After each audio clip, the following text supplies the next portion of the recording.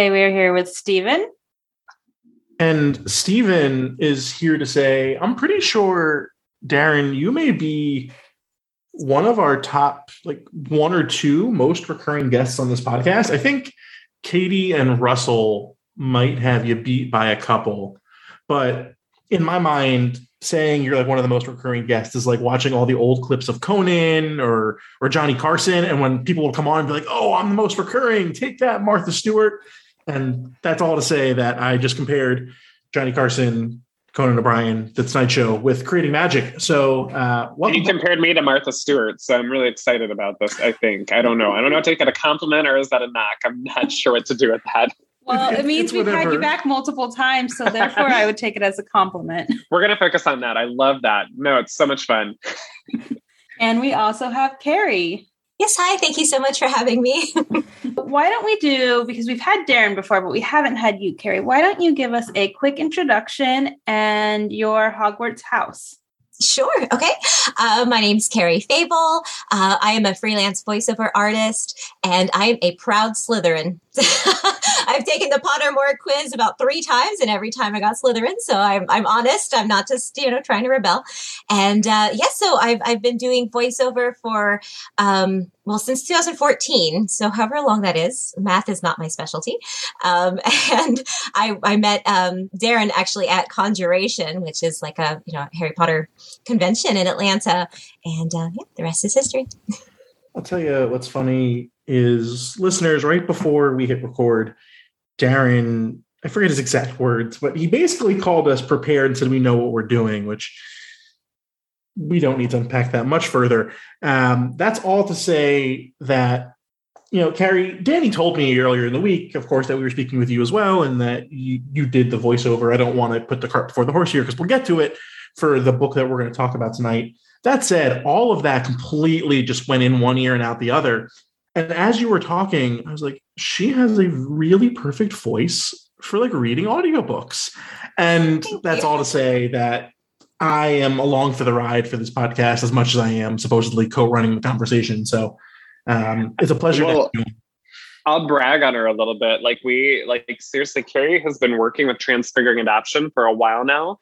And I missed somehow that she does voice acting. And so one day, I don't even know how we saw it. We're like, hey, she does voice acting. And I went to her website, and my wife, Margie, and I are listening to the stuff. And we're like our jaws dropped. And we're like, oh my gosh, why have we not had her doing you guys need to go to her website. If you've not been to her, you will be entertained. Even if you're not looking for a voice actor, you will be entertained and your day will be 1,000 times better. I'm not even joking. And if you're looking for a voice actor, you found her now.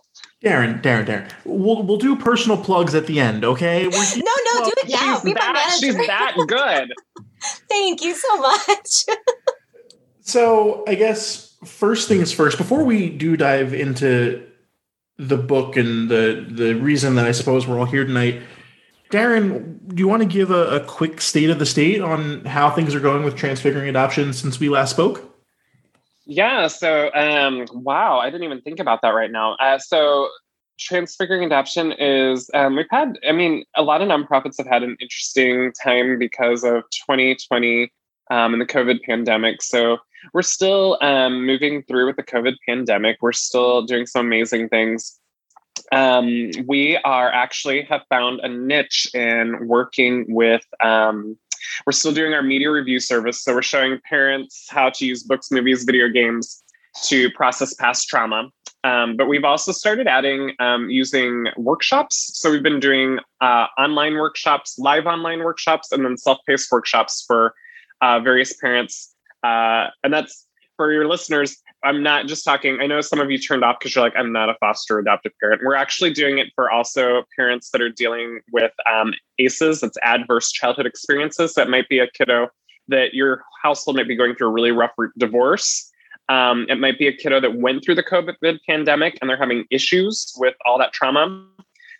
So these workshops have been really great for the general public. But we've also, October 19th, since we are talking about the book, we are releasing a new fantasy fiction novel that's geared toward middle school to high school students called Grit's Hope. And we're really excited about unloading our book series a little bit more. Why don't we start talking a little bit about the book? Like, what is it about and what was your inspiration behind it? Yeah, so for those of your listeners that don't know, we came out with a book last year that was an activity book. So it was a playful engagement guide, and it was called A Guide to Magical Creatures Around Your Home. It was written in a journal style, and it was written, we introduced people to magical creatures that had it introduced families to a creature, and then this creature has various play activities that go along with them. So that you can work through past traumatic or even things like the fear of the dark or the fear of thunderstorms with your child doing play activities. So it's a lot of it.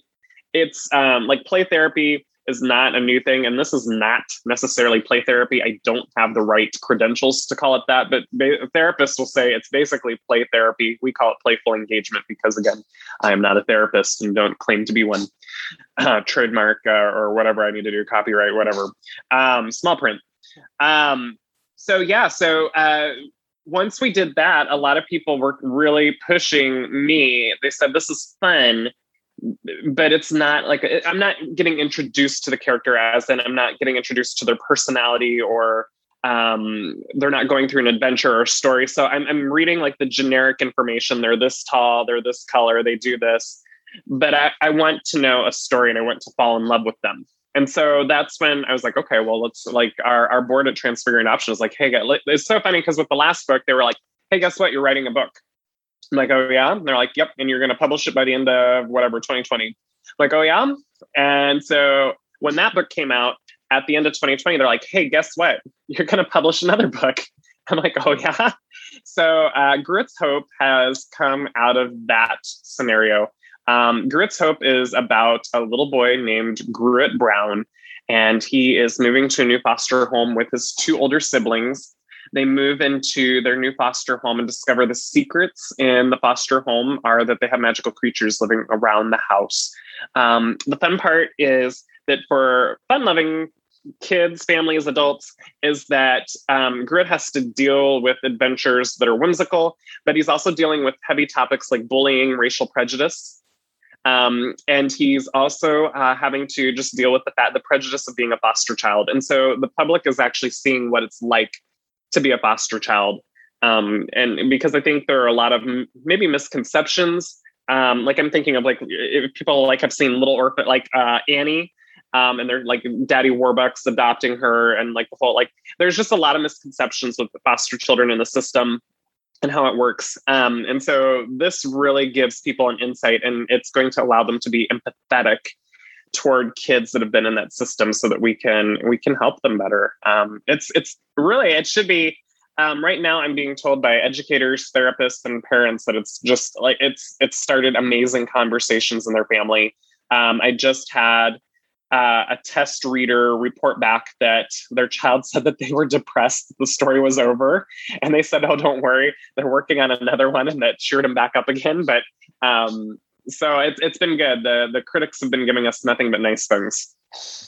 Yeah, that's certainly a bizarre take on the book. Is it's so good that it depressed me that it's over? We get if that's the worst review we get, I'll take it. Actually, the funniest one that we got was from a professional in the foster care and adoption industry, and also a foster and adoptive mom. And she wrote to me and she said, this is amazing, a bunch of encouraging things. And she's like, this is the most real portrayal of foster care that I've ever seen.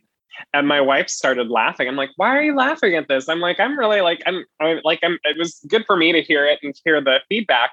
And she's like, I'm just laughing. She says, this is the most real portrayal because this whole book is like filled with magical creatures that live in a house. And this is the most real portrayal of foster care that she's seen. And I'm like, well, so it's been good. Like even the gal that's the head of the National Foster Care Association, so that's national all over the US, she even wrote me back and she said, this is amazing. Basically said, she's like, this isn't even my genre. Like, she's like, I would never get in, but she's like, I was hooked by chapter 2.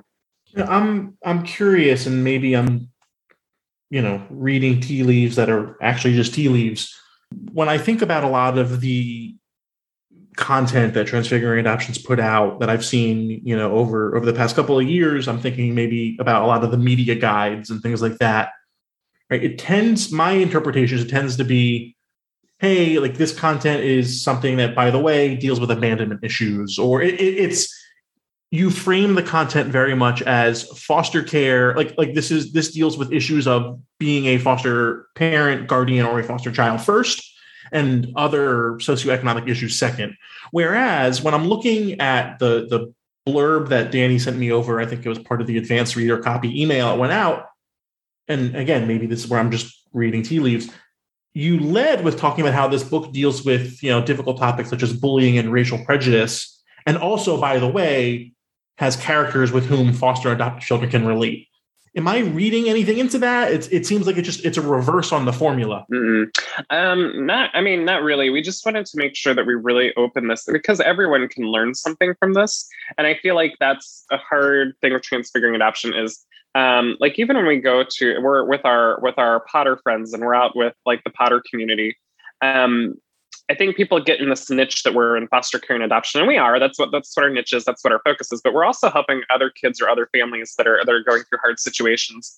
And one thing that really struck me from 2020 were the racial tensions that were going around, and seeing that, and it just made me sad. And I myself realized I spoke with one of our board members who's an intelligent and amazing Black woman. And I just had a real conversation with her because I was learning things that I'd been in the dark about. And I was learning all these things about the racial tensions and different things and that I had no clue about. And so racial prejudice I would say it's lightly in the book because it was kind of like when it happened, I'm like, something's got to go in. Like I've got to put it in there somehow. Wow. I'm trying to figure out after I do podcasts, my team tells me I talk too much. As the second book is going to deal with even probably a little bit more because Grit is a mixed race child, and he's going to deal with a little bit more just noticing that I look different than, because in the first book, he lives in a rural community that's primarily Caucasian. And he's going to start noticing a lot more that, hey, I look different than everyone in the second book. But even in this one, he's having to just reconcile like how he looks different, and people are bullying him to the point where it goes hand in hand, I think, because he's a foster child. So some people, adults even, they are prejudiced against foster children because they just assume because they're in foster care, that means the whole family was trouble. They're all drug dealers. So this kid must be major trouble. I won't say that happens all the time, but it definitely happens. I wouldn't say it's uncommon. But that goes along with, too, like some of the kids in the book are like, oh, well, you have dark skin, so your family must be in a gang, or they must do drugs, or is that why you're not with your family? Like, and just jumping to that assumption.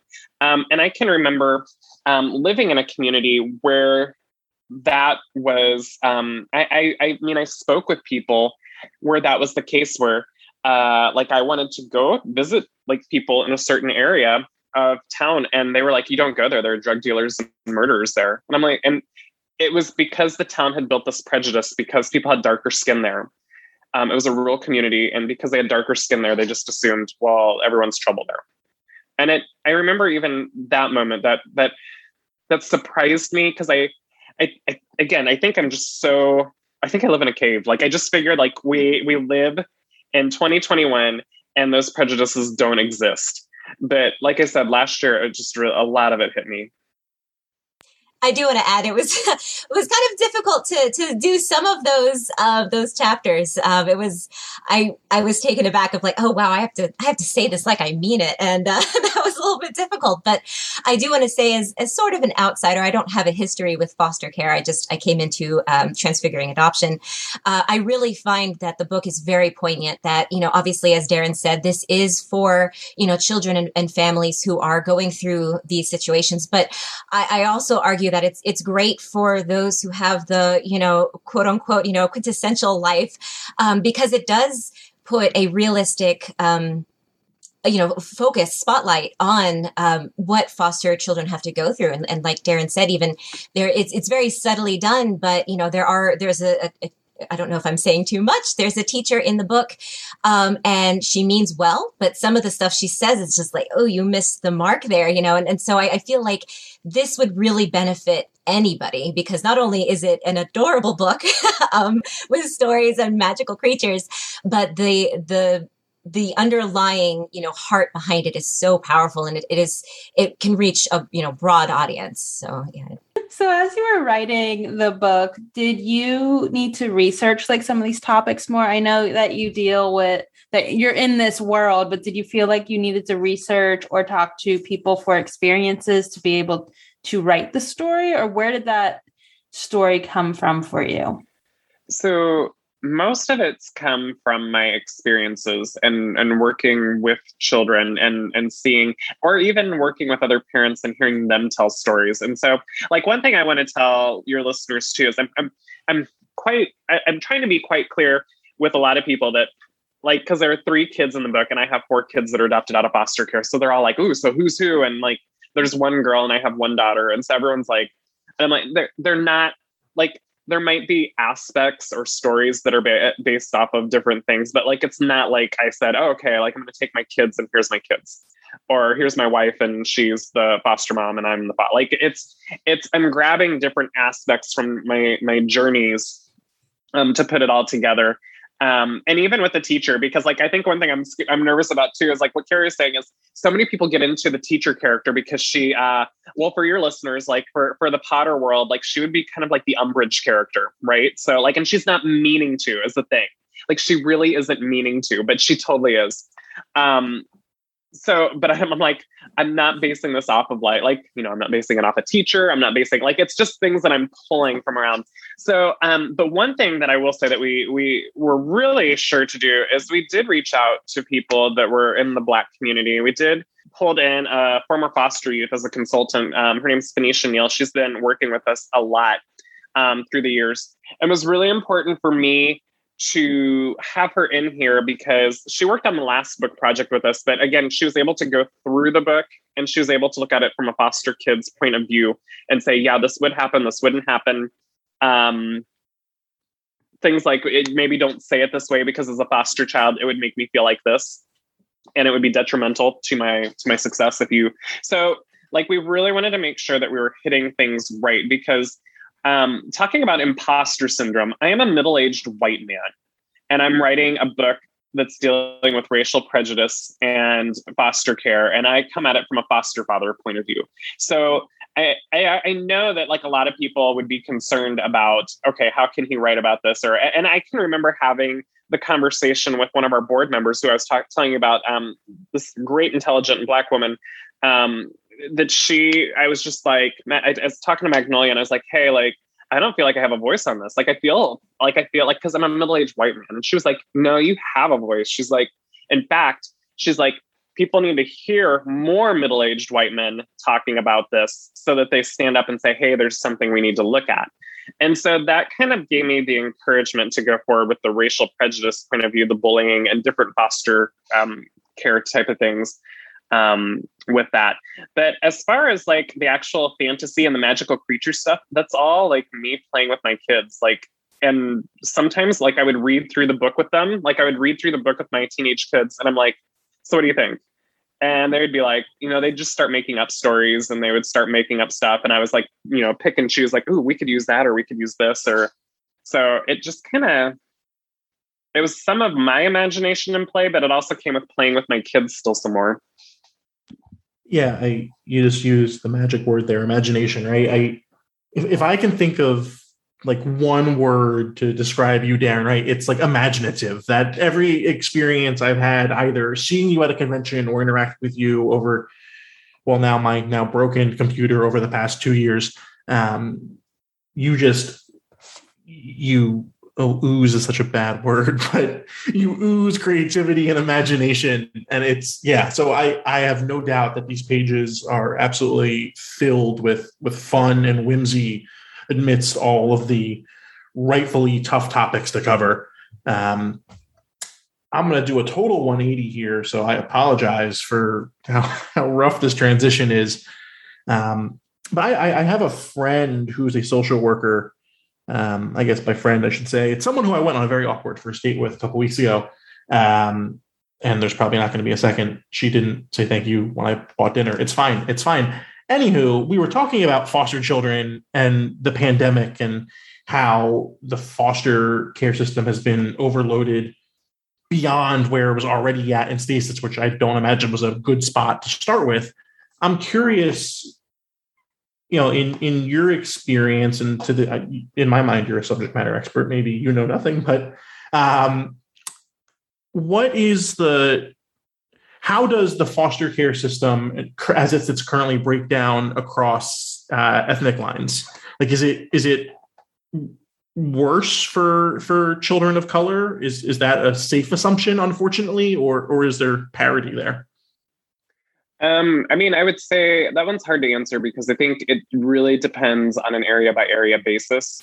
Like, I know if I'm comparing to where I'm living now, Orlando, compared to rural Illinois, where I first started fostering, you're going to find that rural Illinois was there were some areas where they would not send Black children to because there was such strong prejudice.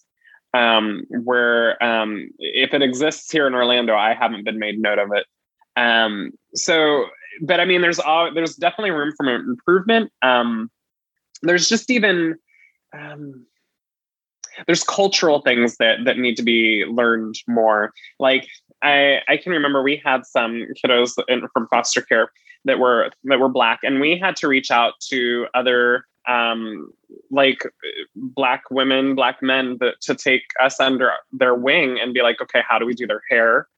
What should we be like? There are just even things like we had one little girl and her hair was like breaking off, and like we didn't know anything about nightcaps, like because we don't wear nightcaps at night, and so like there are just things that we had to learn and we had to be more sensitive about.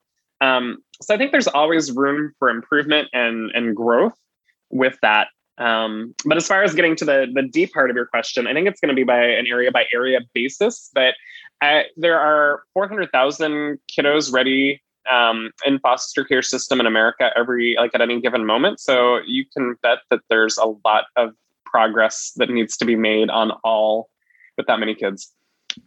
So before we get to Carrie and nerd out about audio production and voiceover work, because boy, do I want to do that. Darren, I'm curious, when you think about whose hands you want this book to end up in, and certainly the blanket answer being as many people as possible. We talked a little bit about how this book certainly transcends beyond maybe your typical generalization of people who are directly involved with foster and adoptive care. Is this something that, like when I think about shopping the book, right? Are you calling up different social systems, like social workers, like agencies, and be like, hey guys, new books coming out. I think it would be really helpful for your staff, for maybe the families you work with, like check it out. Like how does that work? Not yet. And let me emphasize yet. What we would like to do in the future is create where people can donate books so that we can get them out to agencies and we can get that.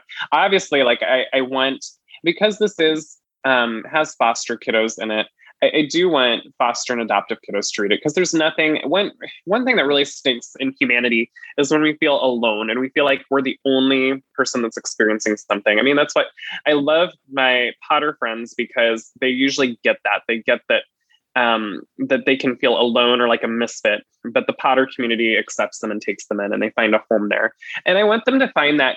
I want foster and adoptive kiddos to find that and feel like they're normal and they have a normal situation that's going on. Because a lot of them, even in the book, that is one thing that Grit deals with, is just not feeling normal. And a lot of kids that are in foster care or even adopted, they feel like everyone knows when no one knows. Like they're so self-conscious about it and feel like they don't fit out. That multiple times I've had to have the conversation with kids, like no one knows unless you told them. Like teachers aren't allowed to tell. I'm not allowed. Like no one's told unless you told, because it's a safety thing. So I would love for that. Like the bigger picture though is like people like your listeners who are passionate about changing the world. People that love their fandom, but they just don't want to stop there. They want to do something. That's who I hope this book falls in the hands of, because like Carrie was talking about, it's fun, it's whimsical. My critics are calling it like a mashup between Harry Potter and Narnia. So it's right up their alley and it's a lot of fun. but then it's asking you to learn about these social topics and then do something. Like, I really want people that are going to raise up the banner and start a movement to do something. Your critics are comparing your book to two very creative, impactful franchises. My critics, namely Danny, call me loud and verbose. So I much prefer your critics. So if you want to get your critics in touch with, with my work, just set it up. Oh yeah, like I'll have them contact you. We'll see if they. Now that's not to say that they haven't called me loud, but about the book they say other things. I don't think I've ever used the actual words loud and verbose. Yeah, usually you use much worse words. So I was just being kind to myself there. Anywho, is completely lying. But Carrie, let's talk with you a little bit about your experience of recording this book and kind of finding the voice for the book for you and what that looks like as being a voiceover artist. Sure. Can I just interrupt real quick? So we're in production for the audiobook right now. So it will be out after the release of the book. So people can really look forward to that, just so you know. Sure. So, yes. So at first, Darren approached me. And so I actually recorded 3 relatively random chapters, and just to kind of get a feel. And that was when we actually discussed, Darren and I, on the proper pronunciations, because I had some of it wrong. But so then, just walking through, I think it does basically kind of any character work. You do have to look at the foundation of the character, the age, gender, nationality, that sort of thing. And then also what their role is in the book. So, I wanted to make sure that, a character, first of all, that a main character didn't have a voice that was either really obnoxious or painful for me to use. But then also, kind of did fit them.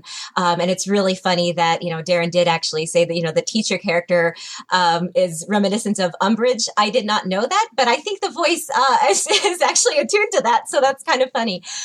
So then you just kind of go through. I did, obviously there are going to be some second guessing, as Darren said, in a much more important, real world of, the, inequality, that also kind of goes into the entertainment industry, where there's a little bit of that struggle of, do I take this role or this, project away from, someone of color who might be able to be more representation, of what's actually happening in the book.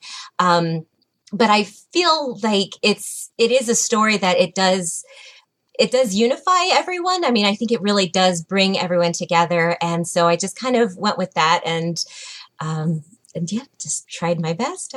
Sorry. Yeah, I can't say anything. My process is very internalized. Well, I didn't want to assume that, because I am an audiobook listener and I know some stories go with character voices and some don't. So I didn't want to assume that you were going to be doing voices or if it was just a straight read through. It would have been impossible for me to just do a straight read through. And I think Darren knew that because just kind of, again, listening to my demos, not a shameless plug, just saying, as a child, I used to get, reprimanded because my voice was so expressive. There's just no way. Actually, a lot of my gigs, they tell me I need to be a little bit more monotone in my delivery. And so to me, I'm like, oh, this is so boring. It sounds like I'm reading it, and they're like, no, this is perfect. So so I'm definitely of that very more expressive, try to bring it to life. And I think that approach really does fit with Grew Its Hope, because obviously there are very serious, subjects, but it is whimsical. And so to kind of, bring that in, I think that really helps. And I personally enjoy the stories where the narrator attempts at least to make voices. I know my male voices are a little bit lacking in the deep range, but at least you can tell the characters apart. We completely accept all shameless plugs, especially with Steven on this podcast. He is the king of shameless plugs. Shameless plug for the crystal clear audio that you're hearing coming from my end, courtesy of my Yeti Blue microphone And all of the listening that I'm doing during this episode is done through my Bose QC352 headphones. Neither of which are sponsors yet, but shameless plug to those two amazing entertainment companies, I guess.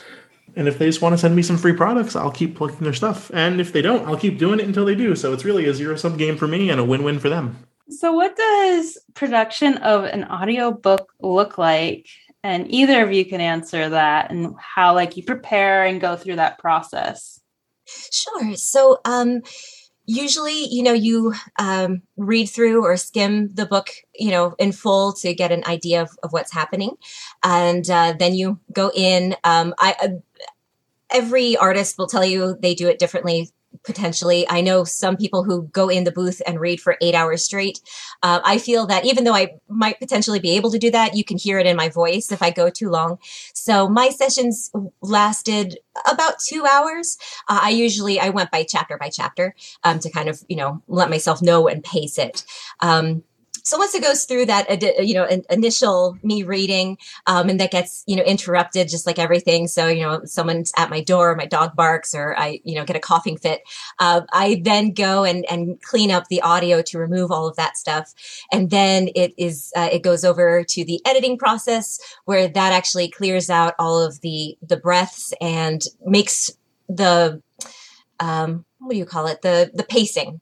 An actual something that you can listen to, because oftentimes I will take big breaks in between sentences to make sure that I said it right. And especially since I do character voices, sometimes I don't hit the mark and I have to redo that sentence again. So then it goes through that. And then of course at that point it will go to Darren and anyone on the team that he wants to listen to it, make sure that things are appropriate, that sound good. The editor will also let me know if I misspoke. Thank goodness we do have a partner. So the editor will be looking through the book as I'm reading. So since I took out all of the mistakes, it'll be a normal story. It's just going to be really slow paced. He's going to read through and say, oh, you said, this word instead of that one. I go back, do a retake, we insert it. But then it'll go into an actual process where it's essentially the end audiobook, but it's not, officially approved. So he still gets, just in case something doesn't sound right, there's another editing cycle. So.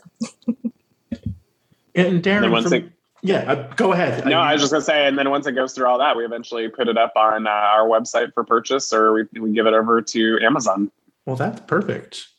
I was going to ask a follow-up question, but that's easy enough. No need. I guess maybe to wrap our conversation here around Gruit's Hope, how does it feel? A question for both of you, right? Darren, second book, Carrie, you are someone who reads audiobooks and does audio production. This book is not new territory for either of you. So,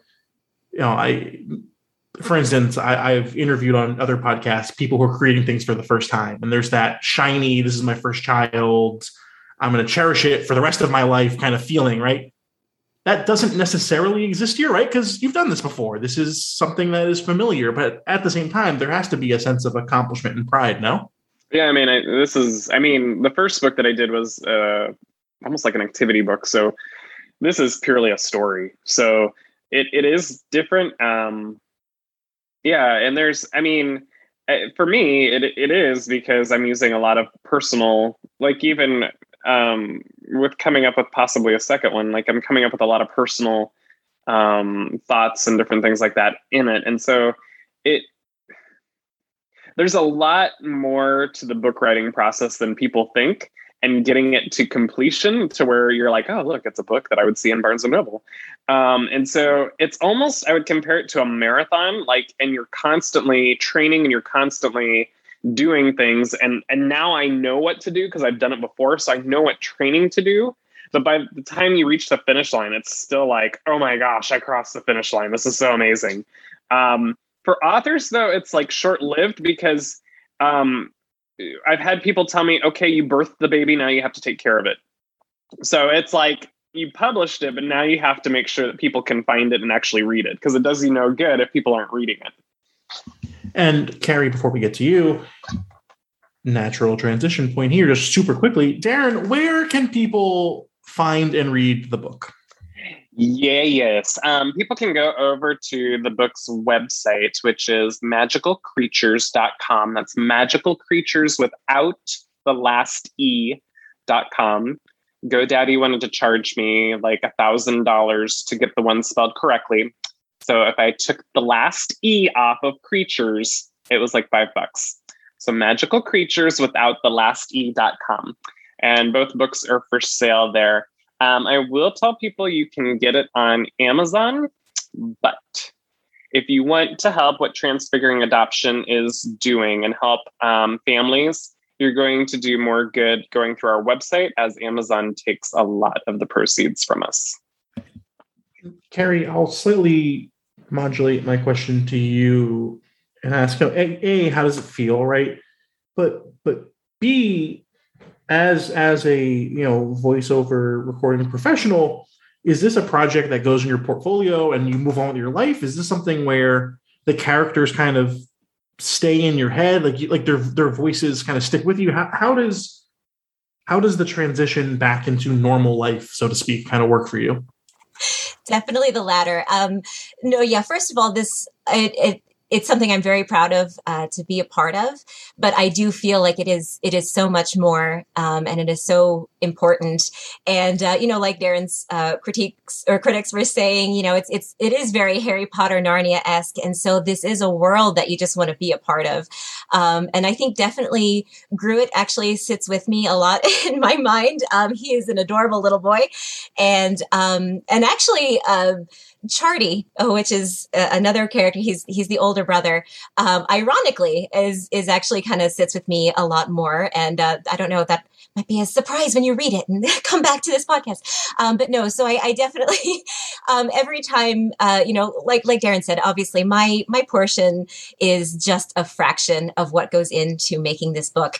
But even helping bring them to life through voices, you do get really attached to them. And so I feel like they're my children, not as much as Darren's. Maybe I'm the funky aunt, but they will live with me, and I definitely want to see more from them. And just it's a wonderful. It's a really fun experience. I will say, from what I've heard, from what Carrie has sent me, it's almost like I've watched on Disney Plus. I've watched various things where. They're making like the Frozen movies or different things like that. And then they're acting in what the voice actors do. And it's almost like there's a story and there's the animation, and you could have the story and everything without the voices. But there's something about what the voice actors do that bring like what she was saying, they bring them to life. Like there's just a whole new level. So while I know a lot of people are having fun reading it, and it's like add your imagination here. And I think like purists are going to be like, no, you got to read the book. Like you got to read it. But the audio version, like, I think it just brings it, because she is doing voices, it brings it to life. So it just gives, if you're having trouble with kickstarting your imagination, Carrie like boots it into next Friday, and like just it makes it really easy just to be like, oh, this is a world I live in now. And then I'm sure you guys will update us when the audiobook is available. Yeah, right now I will tell everyone, we're actually like, you guys don't even know how much like you're getting that we haven't told other podcasts. So the book right now, Carrie has finished all the chapters. So we're looking for an engineer right now that's going to go through and edit everything. And then they'll get it back to me and we'll figure it out. So it'll definitely, I don't want to make promises on here, but I would say it'll definitely be before the end of the year. And look, if it's not before the end of the year, whatever, it's fine. It'll be out when it's out, and it'll be out when it's ready. And that's that. And we will let people know. Oh, and we will let people know whenever that happens. Have no doubt about that. If there's two things I have learned over the course of this podcast's run, it is A, don't self-solicit looking for a Harry Potter wife, because all of the people who you don't want to become your wife will message the podcast. And B, we have developed a loving, incredible partnership with you, Darren, and with Transfiguring Adoption, and we are so happy to help promote any and everything that y'all are doing whenever it comes up. So Oh, you guys are awesome. Well, look, no, I have so much fun with you guys. Awesome's a strong word. We are. Yeah. We are, period. That's fine. You guys are awesome. No, I'm really like Creating Magic was one of the podcasts that I first was like, yeah, creating podcasts. You guys can do like an offshoot now. Creating Magic was one that I was like, yeah, I want to talk with you guys about it. There is a second book that we're working on. So I obviously have already alluded to that. So we'll see how life happens. But 2022 potentially Gruit's Strife will be coming out. And we'll be on here with Carrie talking about how she had to come up with more characters because I have more magical creatures that are introduced. And you're going to find out that the magical communities that are introduced into the book aren't just in America, but they're in other countries. And so we're going to be introduced to Min Jing, who lives in Korea. And for those that don't know, I lived in South Korea for a while. So again, I'm drawing off a personal experience, but you're going to learn about her community and what happened to it. And there are going to be some magical creatures that only you can find over there. The third book will be called The Secrets of Gruit, will take place in Brazil, will come out after a long hiatus, like 4 years from now, will be the book that really is the fulcrum to determine if there's more books coming out in the series. We'll have you back. We'll have you back next time. I will tell the untold stories next time. The Secrets of Darren Fink. Perfect. Danny, I know you wanted to wrap by promoting TA in one additional way. So the floor is yours, my esteemed co-host. Well, I know that, and Darren, you could probably speak a little more to this. Our good friend Chelsea at Gryffindor Pinup is part of the Central Florida Witches Ball, which will be happening the weekend this releases. And the proceeds are benefiting Transfiguring Adoption. So if you're in the area... Yeah, absolutely. And I'll tell you, if you're in the Orlando area, it's October 16th. So the book actually comes out October 19th officially, but I got permission from the publishing company to allow that to be the official party kickoff on October 16th. The Witches Ball is an amazing, amazing group of people. I know, so if your listeners have gone to various Potter parties or festivals, and they've done Yule balls and stuff like that, I know some people are thinking, oh, a Yule ball. Yeah. So it's a bunch of friends that I have from work and we decide to go to a fancy restaurant and we all get dressed up and we were like, ooh, it's a Yule ball. No, this is professional artists, actors, musicians, thespians, and they've transformed this whole outdoor area into they have a fairy forest. They're going to have a great hall. They're going to have just this huge area it's amazing. It's going to be all immersive. It's going to be a one-night event where it's almost like a mystery theater type thing where there's going to be a storyline happening as you're in the event and as you're going through it. So it's going to be so much fun. People definitely need to come. And like you said, they're doing so much to benefit Transfiguring Adoption through it. Yes. And we can't forget to shout out friend of the pod, Karina at the Brewhouse Table, who will be doing the food for that event also. And I'll throw out too, the website for that is CFL Central Florida, CFL witchesball.com. And the Instagram is also CFL Witches Ball. Mm-hmm. And then, Carrie, do you have any exciting things you would like to promote? Or even just promote yourself and let us know where we can find you? Sure. Well, yeah, you can find all of my demos if you'd like to listen on my website. It's my name, carriefable.com. And I really want to shout out Gruit's Hope. I'm also recently did Suki's Plan B, which is right now a mobile app game, but they're hoping to move on to bigger avenues. So that was very exciting and fun to do as well. So. I have nothing to promote, Danny. I'm just... No, that's a first. I would promote Creating Magic, but I can't really promote it if you're already listening to it because, well, the promotion would be redundant at that point. So I will just say good night. That's all I got. Right. Thank you guys for joining us. This was great, and best of luck with everything with the book. Thank you so much, you guys. You guys are awesome. Thank you. Thank you. Thank you for having me. And that is our show.